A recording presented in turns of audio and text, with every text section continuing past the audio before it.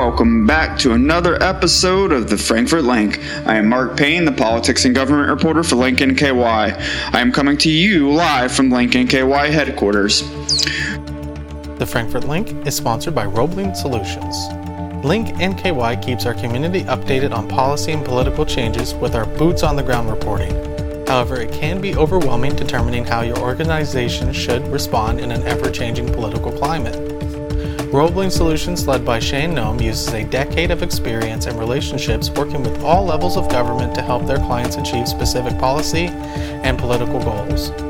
Whether it's State House or Courthouse, Roebling Solutions will help you bridge business and policy. Former Northern Kentucky attorney Eric Deters said he's 99% sure he'll run against Representative Thomas Massie in the Republican primary for the 4th Congressional District in 2024. Deters, fresh off running for the Republican nomination for Kentucky governor, sent out a tweet and an email saying, "I will announce my decision to run against Thomas Massie at Patriot Freedom Fest September 9th. In the 3-minute video release about the potential announcement, Deters said he'd make the announcement at Freedom Fest, Deters' annual political picnic on his farm, where he invites top Republican names from around the country, such as Eric Trump and Donald Trump Jr. Deters said he might choose to run because of 2 of Representative Massie's recent votes.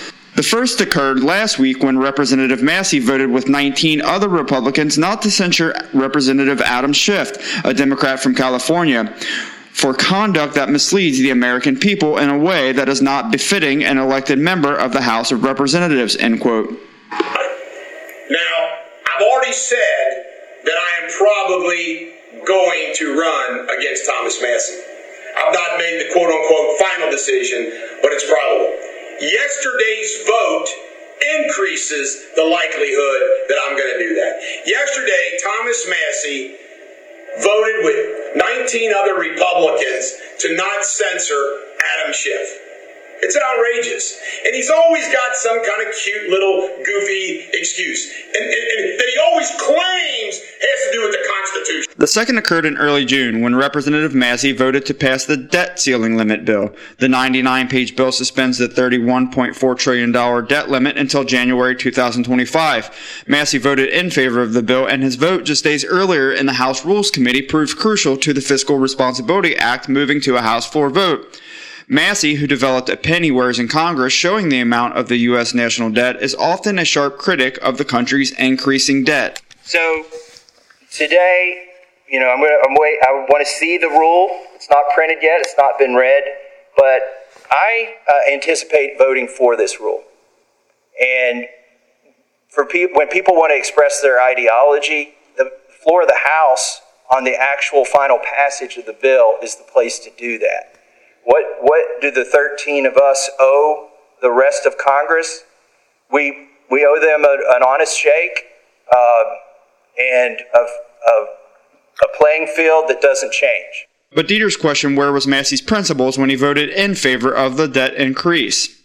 Where was that Constitution and your principles, Thomas Massie, when you voted for this colossal debt increase of $4 trillion that's going to come our way when you lifted the debt ceiling?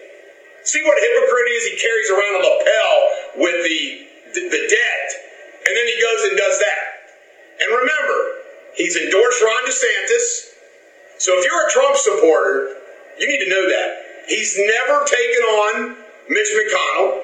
He lets McConnell do whatever he wants. Everybody's scared of McConnell, I think, except me. And we have that debt ceiling vote. We now have this vote against Schiff. And he says, well, I think I'm going to go on C-SPAN and reveal some secrets because I'm allowed to say anything that I want on the House floor. See, he's always doing some kind of smart-ass, goofy thing. Massie, who was recently appointed to the powerful House Rules Committee, said he's focusing on his job in Washington. "My constituents want me to stop Joe Biden's assault on the American dream," Massie said. "That's what I'm focused on," end quote. That's it for this week on the Frankfort LINK. I am Mark Payne, the politics and government reporter for Link NKY. Now that you're up to date on this week's happenings in Frankfort, head over to roeblingsolutions.com and schedule time to evaluate your organization's lobbying and governmental needs. They're here to help you bridge business and policy as well as bridge Northern Kentucky with Frankfort.